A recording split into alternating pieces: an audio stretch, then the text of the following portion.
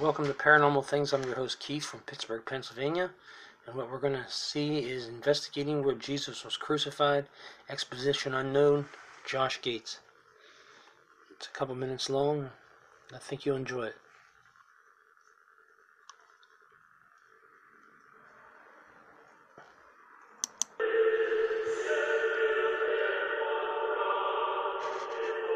Welcome to Jerusalem's Church of the Holy Sepulchre, the most hallowed Christian shrine on earth.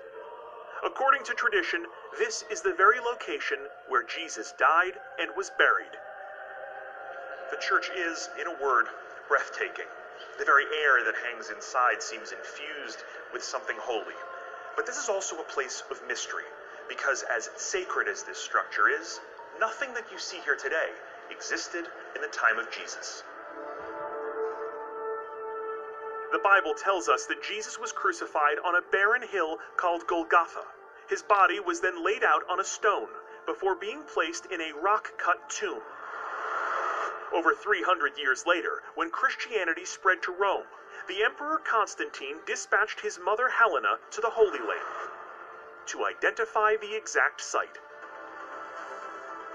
She was led here.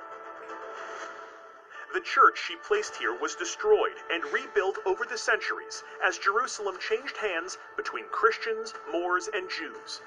Wars all the This time. is, religiously speaking, a high-traffic area.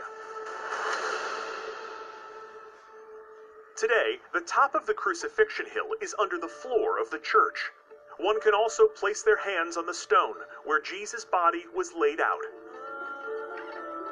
A few hundred feet away, still inside the massive building, is the tomb itself. The place where Scripture says Jesus was interred for 3 days before rising from the dead. With so much destruction and renovation here, the question has always persisted. Was this church built in the right spot? Well, a recent excavation here might just answer that question once and for all. 2,000-something years ago. The tomb had been badly weathered by time and millions of visitors. So in 2016, scientists were called in to do an emergency restoration.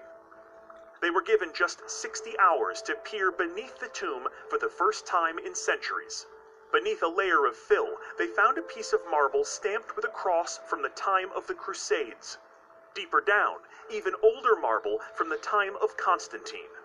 And at the bottom, they found the original limestone bed, confirming the existence of a burial cave.